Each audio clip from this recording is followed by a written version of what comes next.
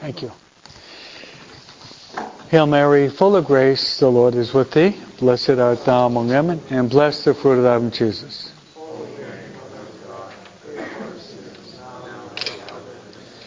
Come, Holy Spirit, fill the hearts of your faithful, and kindle within us the fire of your divine love. Send forth your Spirit, and they shall be created. Let us pray. O God, that instruct the hearts of your faithful by the light of the Holy Spirit, grant us by the same Spirit may be truly wise, and ever rejoice in his consolation through the same Christ our Lord. Amen. Our Lady of Fatima, Saint Joseph, Saint Ignatius, all God's angels and saints, in the name of the Father and the Son. Good evening.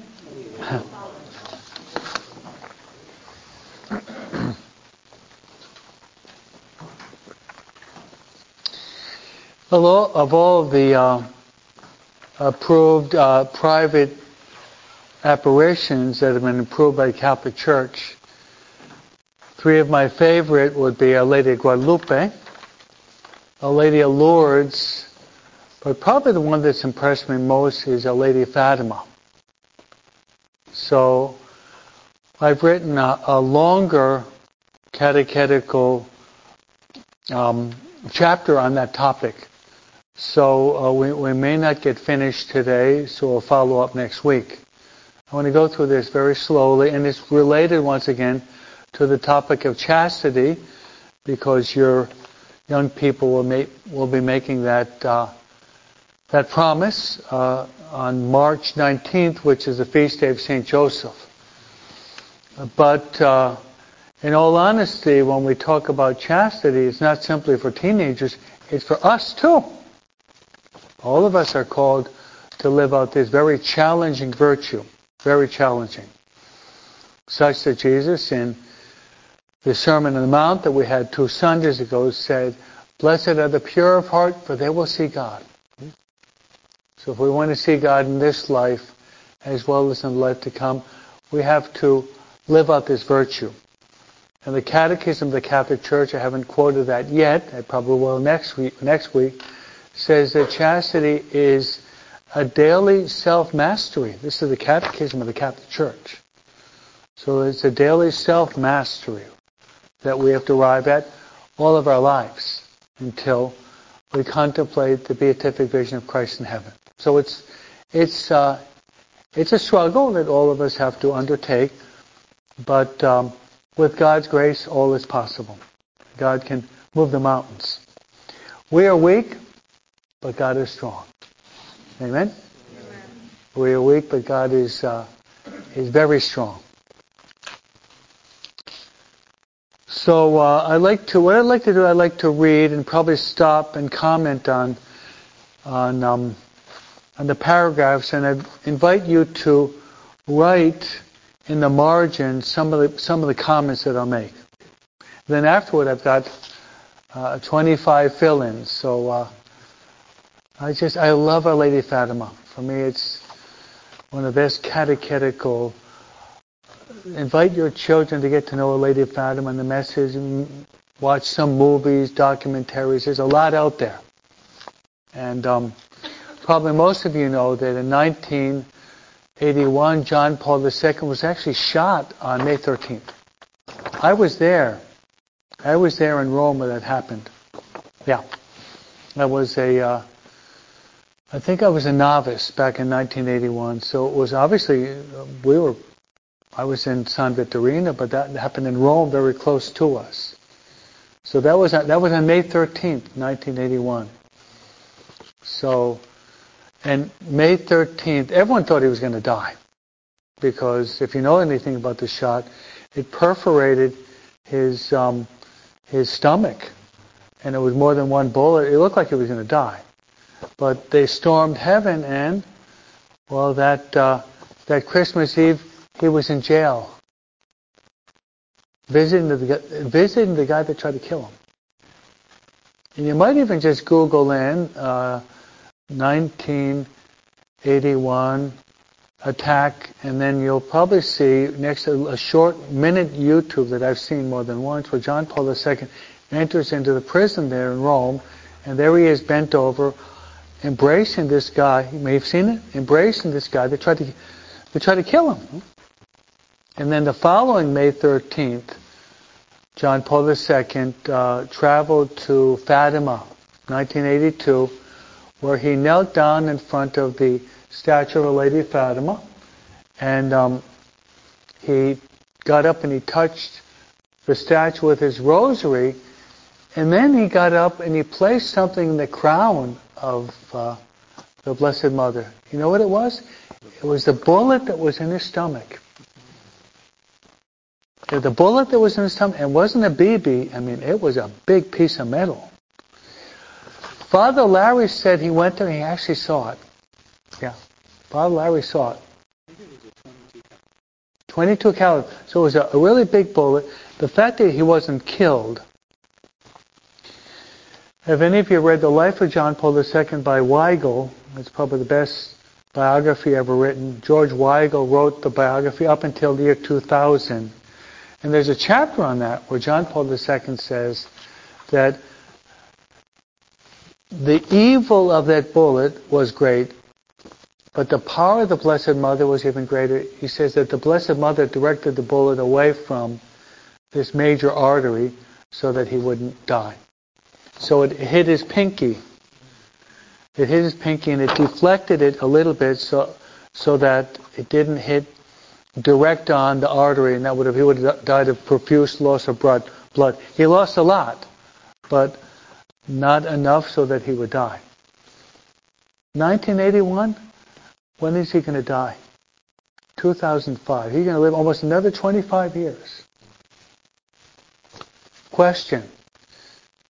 If he were not shot by that bullet, would he have lived maybe 100 years old? I think he probably would have. Because he was very healthy. He was a mountain climber. He was a swimmer. Just very athletic. I mean, it's just a conjecture. But with his health, so he lived another 25 years with a perforated stomach. Probably with pain. I mean, maybe he wouldn't live to be 100, but he would have lived probably beyond. So he died 2005, born 1920. How's your math? Almost 85 years old. Okay, 1920, 2005, born. So he was born May of. So he was almost 85. So 84 in 11 months. No? It's interesting, because I probably know the life of John Paul II better than most of you people know, is that John Paul II did not know the message of Our Lady of Fatima that much. Interesting. When he was recovering, he was asking for all the sources. Then he got to know it better. So it was a sign for him, if I'm saved by Our Lady of Fatima, I have to get to know her better. Not to say that he was ignorant, but he didn't know it in great detail. So I hope that as a result of this lecture, that we will get to know Our Lady of Fatima better. And help our children to get to know Our Lady of Fatima better. Amen? One last thing is that I have written, I'm a very prolific writer, and I've written many consecrations. During the pandemic, I wrote a consecration of the family through the Message of Fatima, which is in Spanish and in English. I did it only once or twice, but we're going to be doing it again. It's all focused on the sanctification of the family. Right, Mary? You were helping me? Yeah, I mean, so I've done one. One of my consecrations, I got the book from Sophia Press, which was published, my second book in 2017. But I've done another version with consecration through the Message of Fatima. So, family consecration through Our Lady of Fatima. So we'll be launching that maybe after my exercises program. Let's first finish with these 600 people, then we'll start a new program, right? Yeah, we had huge numbers last night. The parking lot was packed to the gill, and the church, we didn't have enough room for the people. So, let's pray that they persevere.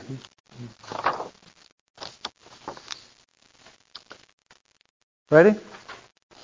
Okay. Our Lady of Fatima's important message. So I'd like to read and comment. Our Lady appeared in Fatima, Portugal in 1917.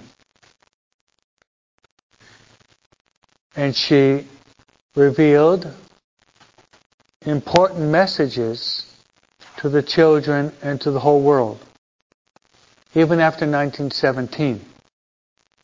She revealed other serious but extremely important messages that we should take to heart now. In fact, our eternal salvation could depend on listening attentively, heeding dutifully, and obeying promptly these messages. Okay, a brief comment on that. Most of you probably know that Our Lady of Fatima appeared, before she appeared in 1917, the three little children had apparitions of angels, of an angel. So in 1916, these shepherd children had 3 recorded apparitions of the guardian angel. So 1916 was really the start of Fatima, but 1917 was the time in which Our Lady of Fatima appeared to these children.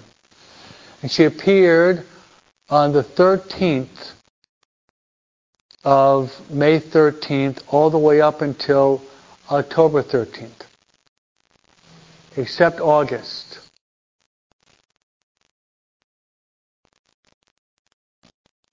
You know why she didn't appear in August? Because the children were in jail. Yeah, they were in jail. The Portuguese officials took them and tried to force them to say that what had happened in Fatima with Our Lady was a lie. None of them gave in to that. They were willing to be boiled to death in a cauldron of oil, the 3 children. So they would merit the palm of martyrdom. They said, if you don't admit that this was just a farce, you're going to be thrown into a cauldron of boiling oil. These are 3 little children that can barely read and write. They can't even read and write yet. What holiness. So August she'll appear about a week later. But the other days it'll be always the 13th. Is the number 13 a bad luck number?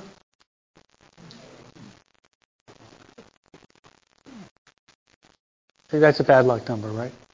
I don't think Father Dave thinks so. If you want to get me angry, say good luck, Father Broom. There's no such thing as luck. You hear me? There's no such thing as luck. If you rely upon luck, you're committing a sin against the first commandment. There's no such thing as luck. What do we call it? Divine providence. You ever hear of divine providence? So divine providence and luck are diametrically opposed. Nothing happens without God willing it. God knows how many hairs you have on your head. Do you? Probably not. Not hard to count. Uh-huh. He knows. And when a hair falls from your head, He knows exactly where it falls. He knows that. So there's no such thing as good luck and bad luck. The funny thing is, in every town in LA, you've got these psychic readers. We've had one here for 35 years.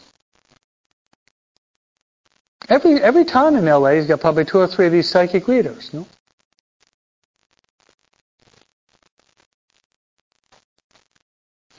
Myself, when I see this, I think it's so stupid and ludicrous. It makes me laugh.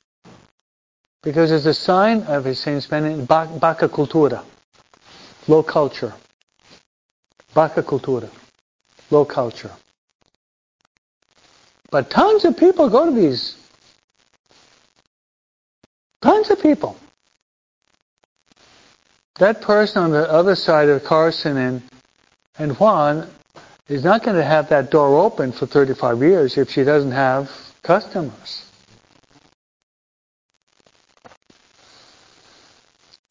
If you go to New York City, you're going to see we call them skyscrapers. None of you have been to New York. You go to New York City, you have to crank your neck to be able to see the top of the buildings. It's huge. My dad worked in Manhattan for many years. You've heard of the Empire State Building is more than 100 stories high. But you've got buildings that will have hotels that will go from the 12th to the 14th story. There's no 13th story. But there really is, right? Because people are afraid to sleep on the 13th story.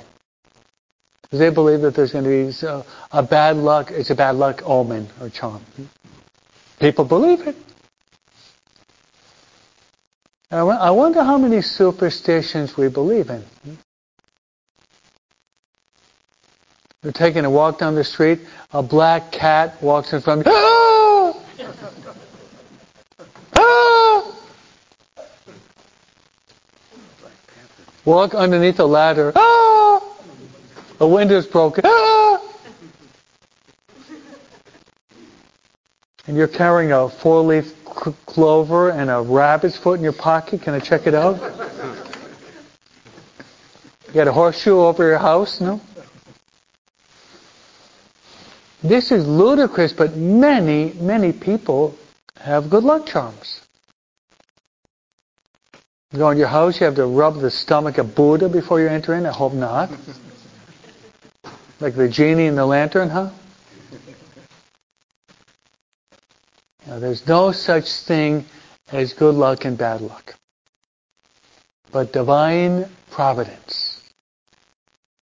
Got it? So, Our Lady Fatima purposely appeared on the 13th to dispel the erroneous idea that 13 is a bad number.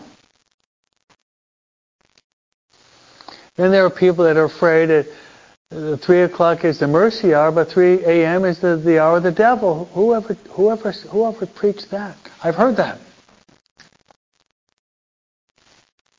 3 a.m. is the hour of the devil. No, 3 a.m. is the time I'm sleeping. I could care less about the devil, no?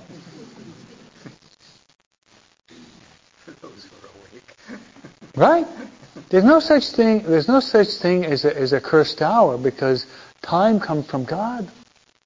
Right? It's cursed time. You sanctify by living a holy life. Right? Sanctified by living a holy life. Okay, so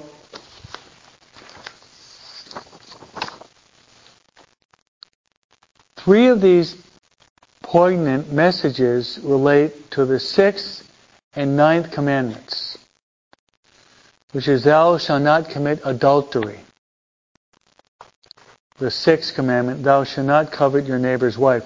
The 9th commandment. So, one of the apparitions, there's a very explicit mention as to the reality of hell if people do not live according to the 6th and 9th commandment. But later on, Jacinta will have subsequent messages after those original messages.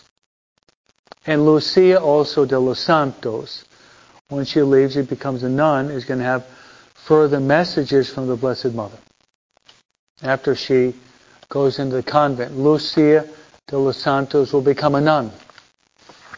She'll start out in Spain with the Dorothian nuns.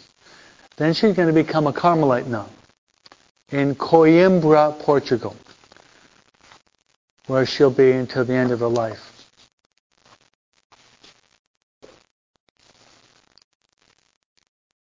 The little children, Jacinta and Francisco,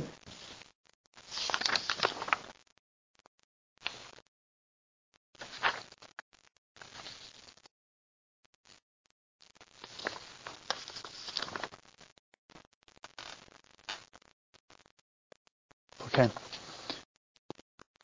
So let's move on to the next paragraph. Also, the serious warnings of Our Lady made clear reference to one of the sacraments, the sacrament of holy matrimony.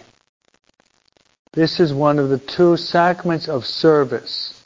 Matrimony is designed for the couple to be at the service of both human life and the formation and sustenance of the family. The other sacrament of service is that of holy orders or the priesthood, designed as an offering of service to the church. Okay, right next to that, why don't you write in the margin? Okay, how many of you have the sacrament of holy matrimony? Looks like almost all of you. You have matrimony. Okay, you have that sacrament. You've been given the grace when you were married to be faithful to others, to each other. You've also been given the grace by that to be good parents to your children. That comes from the sacrament. Now, you can reject that grace. You can be lousy parents. You can be. You can be disastrous. But it's not God's fault. It's your fault. It's your fault. God will give the grace, but you have to collaborate with the grace. You have to collaborate with the grace. You can reject it. And God respects your freedom. But if you collaborate with the grace, you can be darn good parents, holy parents, if you collaborate with it. And hopefully you're trying to. I hope you are.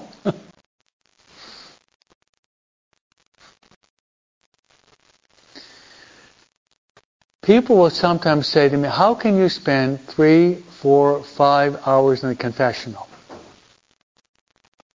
And I'll say, how can you spend 4, 5, 6 hours with teenagers in the same house? No? How can you do it? I can do it because I have holy orders.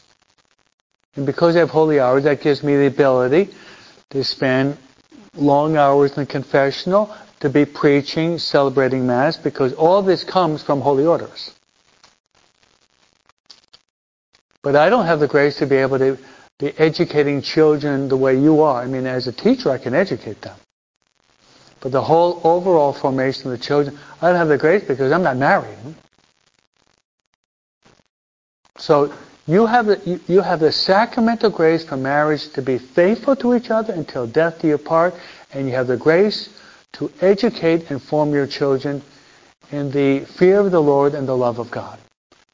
Take advantage of that grace. Use it. Okay? Use it. You have that grace. It's called the sacramental grace.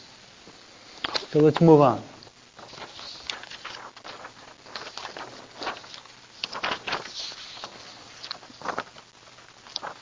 Therefore, let us lay out with utmost clarity the prophetic messages and admonitions of Our Lady of Fatima. She is indeed the Mother of God, the Mother of the Church, and she is our dear and loving Mother. In fact, the two greatest desires of Mary are the following: that God be known, honored, and praised, obeyed and loved, that we all attain to eternal happiness in heaven. All right. Now, if you love God, and hopefully you do, you're trying to, do you love God? Do you? Then you should love what God loves.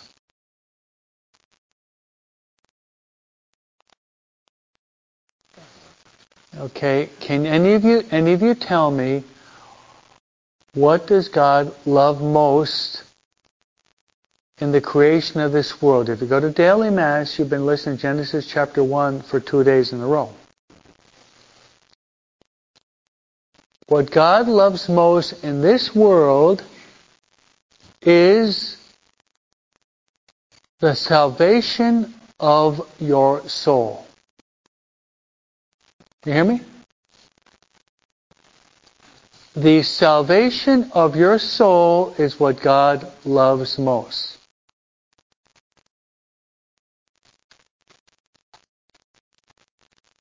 Do you love your children? Poco. Poco mucho. You love your children? Do you? Okay. If you really love them, what should you desire most of your children? Claudia? Yes. If you really love your children, if you really do, you should desire the eternal salvation of their soul more than anything else. You hear me? Nothing more important than that. Nothing more important than that. And you should be on your knees every day, begging the Lord for the salvation of every one of your children. There should never pass a day in your life in which you're not begging with fervor that your children will be saved. If you don't, you're neglecting your obligation as parents. You are. You're negligent. Now, I'm not saying once a year or every, Christmas and Easter. No, every day you should be praying that every one of your children, okay, you've got 5, you've got 1, okay? Some of you have a big family, you've got number 6 on the way, okay? You've got 5, okay? You've got big families, some of you know. You've got 2 daughters. You should really beg the Lord with fervor that they would be saved. And do all you can as parents, and some of you are godparents, to help these children, teenagers, to get to heaven. Amen? Nothing more important than that. And that's the essential message of Fatima. Our Lady of Fatima wants God to be praised, but God is praised by the salvation of souls.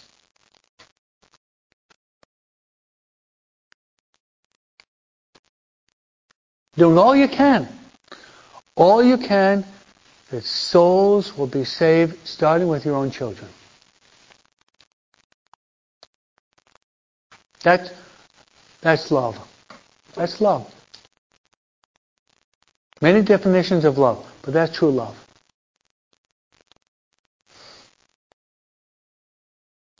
What God will ask all of us to do in one way or another is, how can you measure love?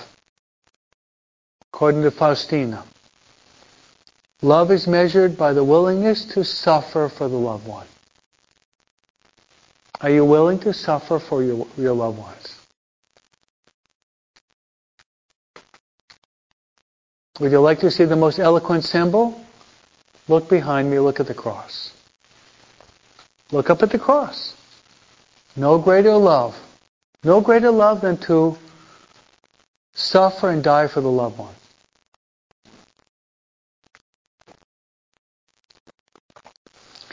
Have you ever suffered in your life? Not yet? It's going to come sooner or later. None of you have suffered? I have probably more than you, no? What do you do with your suffering?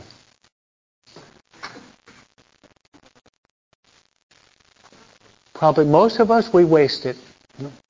Probably most of us, we waste our suffering. For the love of God, don't waste your suffering.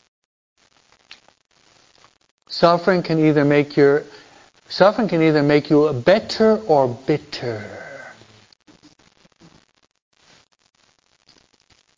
I like language, huh? Can make you either better or bitter. Better or bitter. Better or bitter. If you unite your suffering to Christ, you become a more holy person. If not, as they say in Spanish, vas a ser una vieja amargada. En los 40 años, huh? Una vieja amargada. Are you una vieja amargada? Hopefully not. The love and suffering will either make us a better person or a bitter person. Okay. So, next, in a word, these 3 warnings or admonitions serve as clear and convincing signposts to help us avoid the eternal loss of our immortal soul in the stark reality of hell. Okay, right now, you're looking at a picture. You see that picture? So let's stop and look at that picture and get to know these three little kids.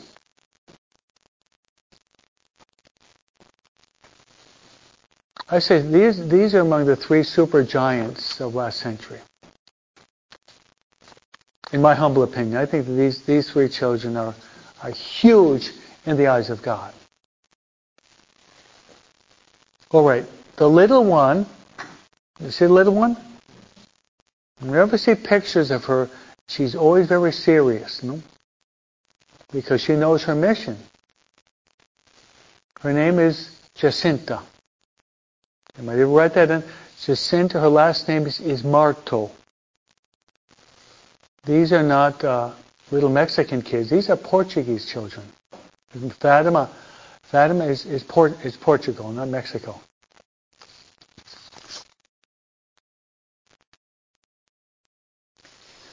Okay, the one in the middle is not her sister, but that's her cousin. And her name is Lucia de los Santos. Okay, it's good to get to know the names of the Lucia de los Santos. So she's a cousin. She's a cousin of Jacinta. Okay, the boy there, his name is Francisco Marto.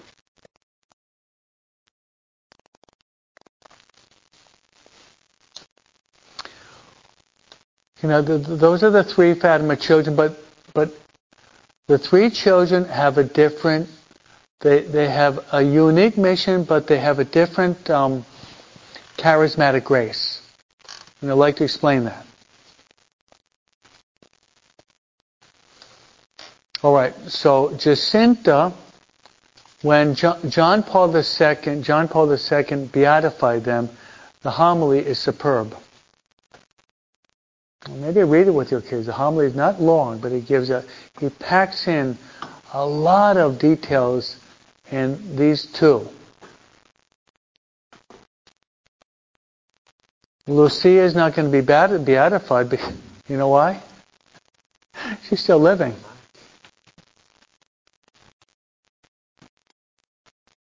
Jacinta is going to die. She's only 9 years old.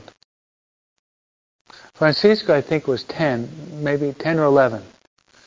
Lucia lived Don't forget, they're living in the beginning of the 20th century. You know the year of the death of Lucia? She's gonna die about 2 months before John Paul II, 2005. So she's going to be either 98 or 99, almost 100 years old. She's going to be living as a Carmelite contemplative nun in Coimbra.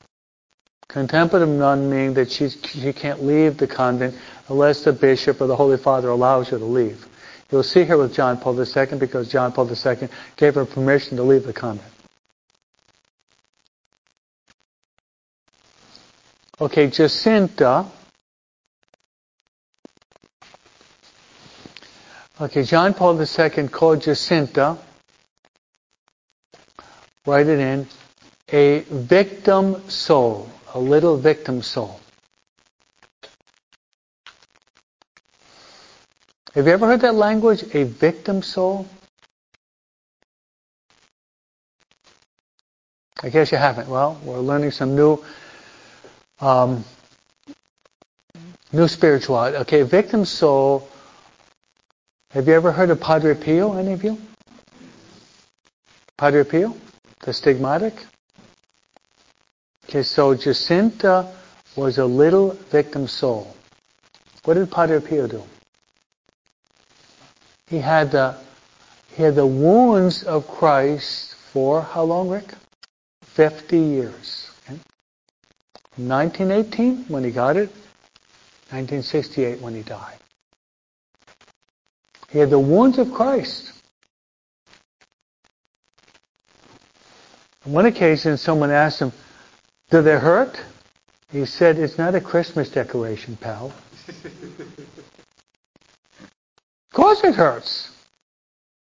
Of course it hurts. It would bleed when? Every Friday? And the whole time of Lent. So Lent, it was bleeding continually. And every Friday, those wounds of Padre Pio. Why did Padre Pio accept those wounds of Christ? I'll tell you. Imitation of Christ. Second, to repair for sins.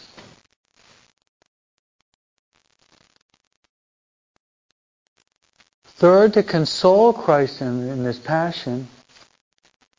And fourth, for the conversion of sinners. That's the reason why.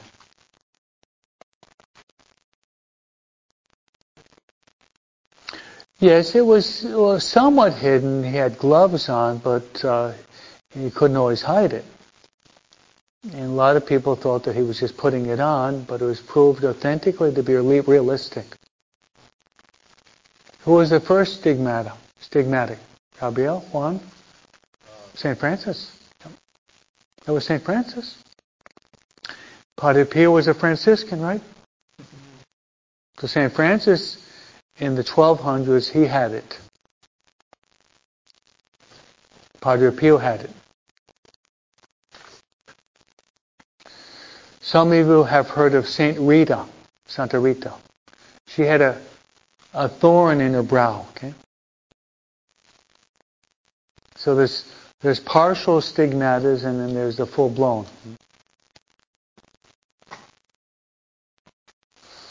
So Jacinta willingly accepted to suffer to save souls. I read her life, I start to pray to her, and I almost have to fall to my knees because I feel how holy this little girl is and how far I am from it. With all my studies and all my degrees and all that. I mean, I have a little bit more head knowledge than her, but what holiness this girl has. I just love this Jacinta. Of the three, it's the one that I've always admired most. What a spirit of love. She suffered so much because she loved God and she wanted to save souls.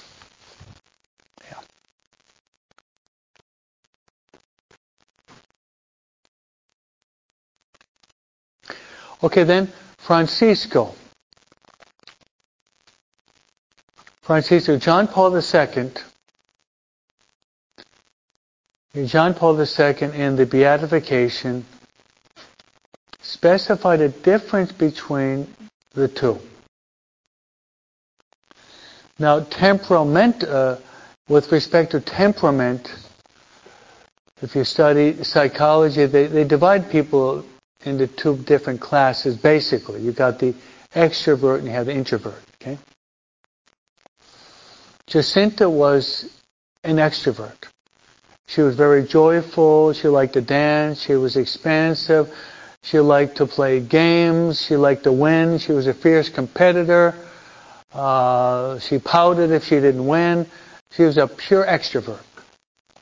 Whereas Francisco is the exact opposite. And they're brother and sister. They're about a year and a half apart. Francisco was the exact opposite. He would play with his sister and Lucia, and if he lost, he'd say, "Who cares?" Whereas Jacinta would fight to win. And if she lost, she'd be pouting about it. Francisco has a unique gift that, aside from St. Dominic Savio or maybe Maria Goretti, I've never come across anyone like it. He loved to be alone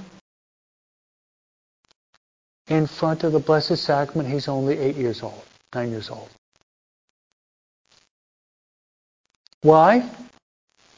Because he wanted to console the hidden Jesus.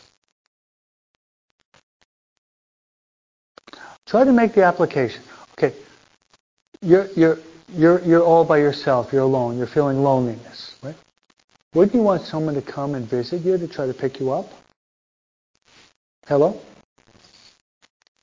Is Jesus in the tabernacle? Okay, this one no, but he's in the tabernacle in the other church, right? Is he sometimes alone? Do you think sometimes he experiences loneliness? Hello? And here in this church, people are pouring in. We have other churches where he's alone the whole day. And no one comes to visit him. Jesus has feelings too. So Francisco, he never learned how to read and write. He never. Someone asked, "What do you want to be when you're old?" He says, "Nothing. I want to die and go to heaven." That was his response. Your 9-year-old kid saying that? What? What deep faith? Called holy indifference, right? He didn't want to live. He said, "What am I going to be when I'm older? Nothing. I'm going to die. I'm going to go to heaven." The lady told me, no. He wasn't attached to life. He was attached to God. And attached to Mary.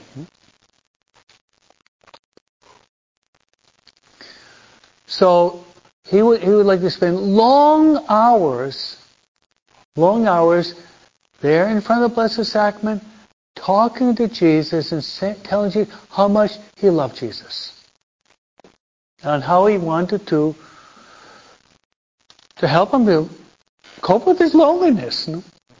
I can just see how happy Jesus was that this little innocent boy would spend long hours consoling Jesus Christ. You should do that every day. You should make a holy hour every day to comfort, console the hidden Jesus. Okay? Do the exercises. Right, Juan? Say, Padre. Yeah? Well, that's what I've been promoting here for more than a quarter of a century in this parish, no? I have. Come and visit the Lord. How many churches open up the door at 4:45 and close the doors at 8:30, 9 o'clock? We're about the only one in LA. And you're spoiled. Chiquiado, right? Chiquiado. You're spoiled. What a blessing. You got the doors of the church open. You could come and visit the Lord. I think one of the first poems I learned when I was about 5 or 6 was, my mom taught me this poem. It's a short couplet. Short couplet. Whenever I see a church, I stop to make a visit. So that when I die, the Lord will not say, who is it? Amen. Huh? Like that? Whenever I see a church, I stop to make a visit. So when I die, the Lord will not say, who is it? Who is it? So He'd like to spend long hours there consoling and talking to Jesus. If you're struggling with your contemplative life, why not pray to Francisco? Good idea, Mary? If you're struggling with your prayer life, why not ask this little boy, help me to have this deep union with the Eucharistic Lord. For that reason, John Paul II called Jacinta a little victim soul, but called Francisco a little mystic. Hear that, Claudia? A little mystic. What's a mystic? Someone who's in union with God. Someone who's in union with God.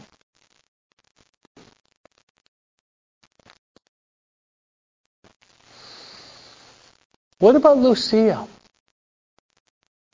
Okay, the mission of Lucia, she's going to live almost until she's 100 years of age. One of her primary missions was to promote devotion to the Immaculate Heart of Mary. Amen? To promote devotion to the Immaculate Heart of Mary. And Our Lady said to these children that in the end, her Immaculate Heart will triumph. Doesn't that encourage you? Of all the approved private apparitions, that's one of the most consoling truths in the midst of so much turmoil today. And I call it turmoil, and I'm using the right word. Turmoil and confusion.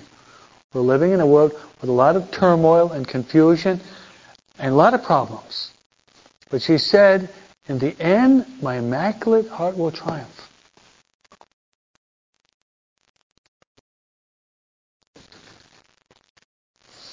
In the time of Noah, remember the story of Noah? Who was saved? Those inside the ark or outside the ark? Hello? And the ark is symbolic of the church. Do you think the ark after 40 days smelled like Chanel No. 5? Stunk high heaven, right? Imagine that with all those animals going to the bathroom there? Without ventilation, no? None of that scent that you can buy in the stores, huh? But were they saved? They were. The church can sometimes admit a bad smell, huh? Stay in the church.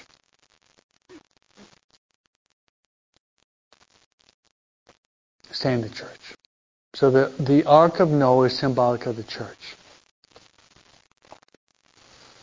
But we should find refuge in two places. Are you listening? The Immaculate Heart of Mary and the Sacred Heart of Jesus. Amen? Find refuge in the Immaculate Heart of Mary and the Sacred Heart of Jesus. That's our haven, our oasis, our refuge.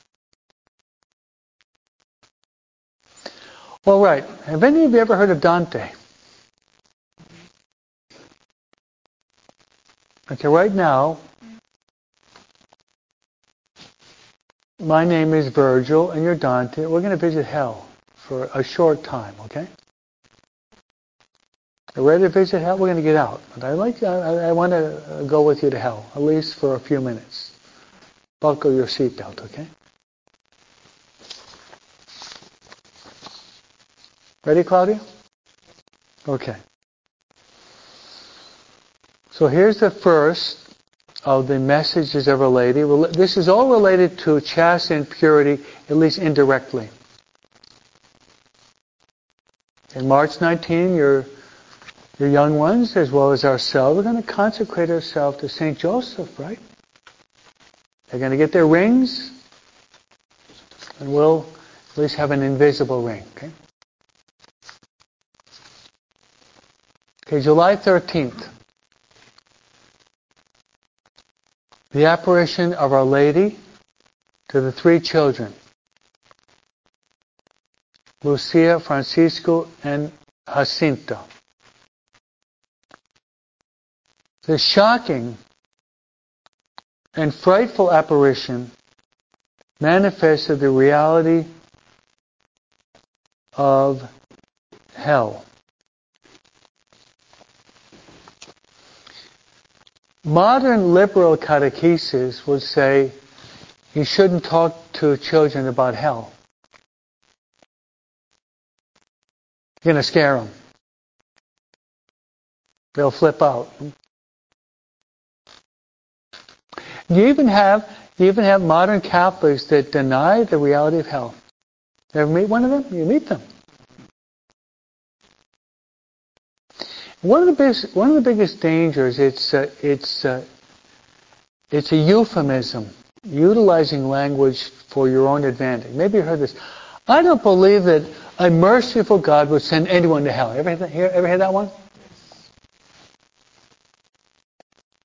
I don't believe a merciful God would send anyone to hell. No. Because God is mercy, His love, His kindness, His compassion.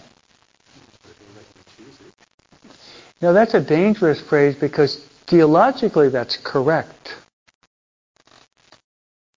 In the sense that God doesn't send anyone to hell, we choose it. So it's called an ambiguous statement. Ambiguous means that you can interpret it in many ways. And I'm sure I've heard that many times. Maybe you have heard it less, but now if you heard it now, you're going to hear it sooner or later. I don't see how a good, merciful God could send anyone to hell. That's not the way God is. No?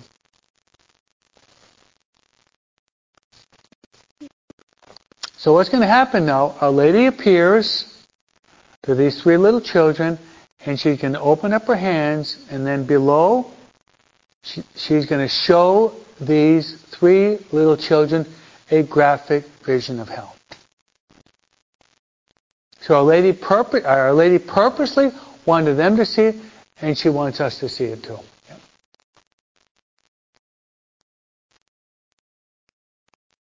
Now, if she were not there, the children would have died of fear. They admitted it. So when they're seeing this, Mary's standing right next to them as they're looking down into this horrific, Dante-esque vision of hell. So let's go down and let's look at it. And think about this.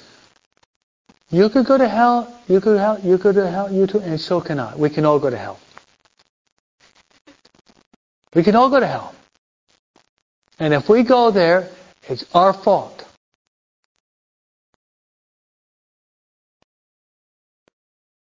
I don't think any of you are Protestants. I don't think you are.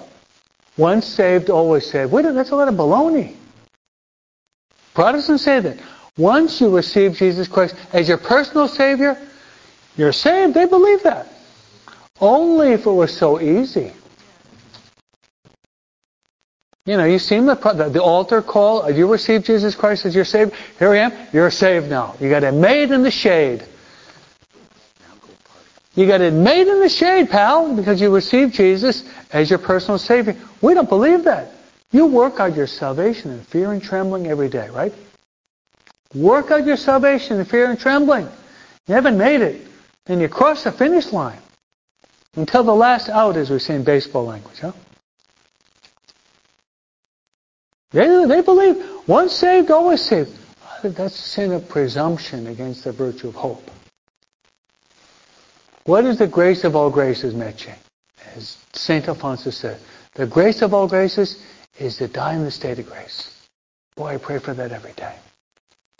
The grace of all graces. The grace of all grace is to die in the state of grace. That's why we say, Holy Mary, Mother of God, pray for us sinners now and at the hour of our death. Amen. That you just prayed a few minutes ago. That's why we pray the Hail Mary, that Mary will be there when we're dying to help us to get to heaven. Until the end, we could jump ship. We could jump ship until the end.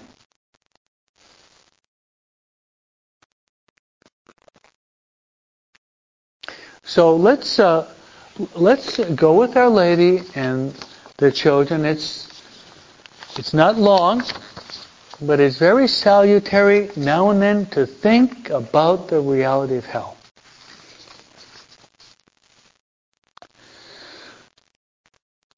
Our Lady purposely desired the children, as well as us, to reflect seriously on the reality of hell. The blazing fire. You ever contemplate a fire? Oh, I have many times. A blazing fire.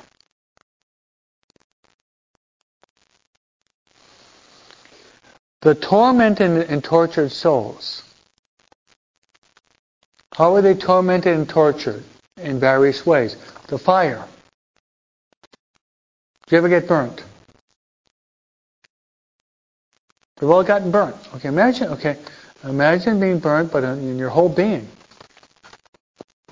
And not just for a minute, and you call 911, but forever and ever and ever, and it's never going to stop.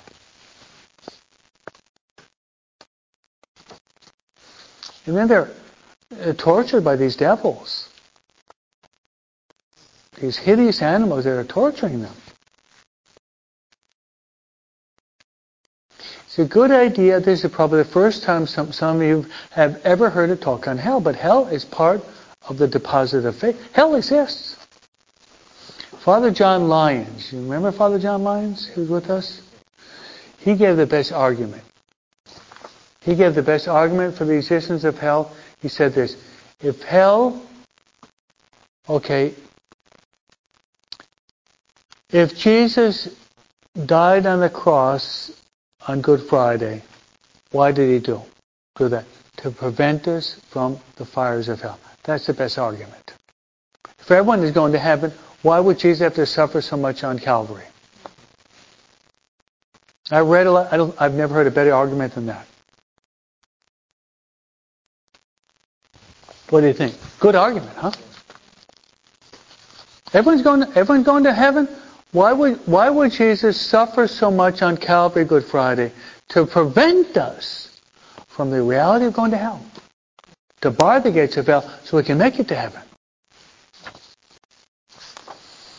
And I hope that you talk to your children about God's love, God's mercy, His tenderness, the Good Shepherd.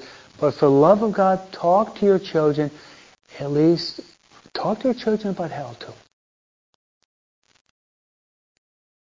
Do it calmly. But talk to them about hell. Have any of you ever heard of Patrick Madrid? Any of you? Have you? More than once I heard him in one of his programs. He was brought up and raised in Southern California near Juan Capistrano, that area in Southern California, and not too far from us. And he said that as a Christmas gift, he gave to every one of his siblings a wrapped up gift, and it was a book on hell by Father Shoup. If you like, I've got a few of them in my confessional. I could give that as a Christmas gift to you. I got a lot of them there, Spanish and English. And he gave it to all of his siblings as a Christmas gift. Can you imagine his sibling opening up, Merry Christmas, your brother Patrick, and he opened the book on hell. But he did it specifically. One of his sisters was far away from God. So basically he was directing it at that sister. And he said that when she opened it up, he knew that he was directing it at her, and she got very angry. Very angry. You know what happened though? She read it and was converted. and afterward thanked him that that gift was given. So if some of you have older children, because some of you maybe have older children that have maybe walked away from the church, or maybe a brother or sister, maybe your brother Diego, I don't know, I haven't seen him in a while. Probably got, so they've walked away from the church, they've received all this formation, and there they are, they're not practicing the faith. Hey, give them that. It's a gift from Father Broom. Remember, he used to be an altar boy. He was in my class 15 years ago. No, Father Broom wants to send you a nice birthday gift. Yeah.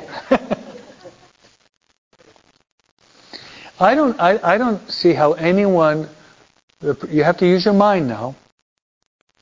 How anyone could possibly read through that and even read this short excerpt and stay in mortal sin. Even this short excerpt would motivate anyone who's using his noggin, his head. But I got to get out of mortal sin. I got to get my life right with God. I don't want to die and I don't want to go there. But you have to stop and you got to meditate. That's why in my spiritual exercise, I've got 1 week is the last things: death, judgment, heaven, hell, and purgatory. Spent a whole week on that. The whole week. I mean, it's I've been preaching this for decades now, and I never get tired because I know if it's done well, it's very efficacious. If it's done well, very efficacious. Many people are not open enough to really love God. They haven't arrived at loving God. But the fear of the Lord is the beginning of wisdom that can motivate people that one day maybe they will love God. But if you have fear of the Lord, that's enough to get you into purgatory. And maybe for 100 years, no?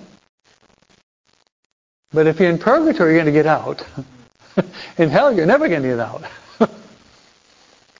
No, even if you're in purgatory for 500 years, and it's not a joke being in purgatory, but you're going to get out eventually. Okay, so it says the blazing fire, the torment and tortured souls, the loud cries of utter despair, and the ugly animals transpiercing the damned souls, caused the children to almost faint. Later on, they admitted that if it were not for the presence of Our Lady Fatima with them during their vision, they might have died of fear.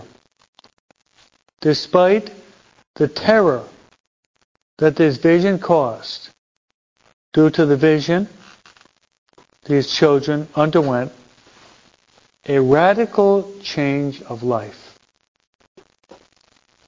Their passion for God, their desire for a lady had no limits.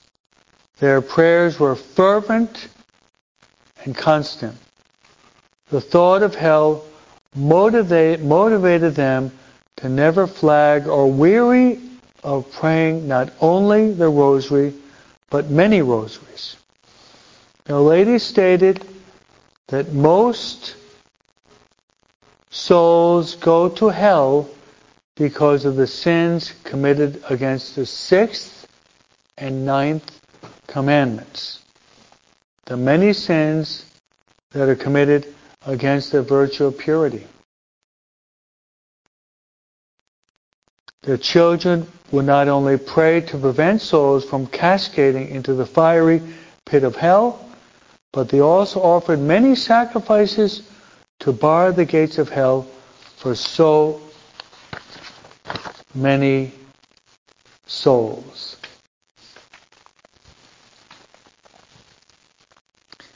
So if we want to go to heaven, if we want to bring our children to heaven, then we have to love God. We have to love God by obeying His commandments. And 2 of the commandments that we've already mentioned several times, 2 of the commandments are related to this virtue of chastity. This is where the devil has his biggest triumph, in this area.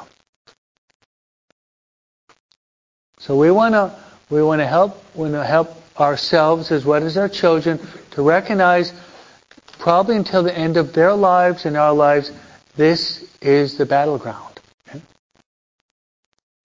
So this is about the fourth talk I've given on this topic, and I'm going to be giving you a couple more talks on this. So when March 19th arrives, we're ready with our children to receive that ring and recognize the battle is not over, the battle is just beginning. But we recognize what the battle is, and I'll be giving you a talk on what are the tools, the instruments that we have to utilize to obtain this virtue. I'm not going to be overly simplistic, but I'll say this. The essence of conquering pride, gluttony, envy, anger, impurity, all the vices, the essence is that we have to fall in love with God. Amen? That's the essence of it. We have to fall in love with God and bring your teenagers, and it's a huge struggle. We have to bring them to a point where your children, your teenagers, they can really say, I love God. Once they say they love God and they're going to try to love God, God is stronger than our weakness. Amen? Well, we're pointing out our enemy. Putting out a battle now. But when all is said and done, if we can live out the first and greatest of commandments, which is, as Jesus says, to love God with all our heart, mind, soul, and strength, then all the virtues we can practice them. So let's pray for young people that they would recognize that this is their battle, but use the means to attain it. Amen? Hail Mary, full of grace, the Lord is with thee. Blessed art thou among women, and blessed the fruit of thy womb, Jesus. Holy Mary, Mother of God, pray for us sinners, now and at the hour of our death. Amen. Glory be to the Father, the Son, and the Holy Spirit. The Lord be with you. And may God bless you, the Father, and the Son, and the Holy Spirit. Amen. So make sure you bring back that sheet, and we'll follow up next week. We've got about halfway done. Yeah.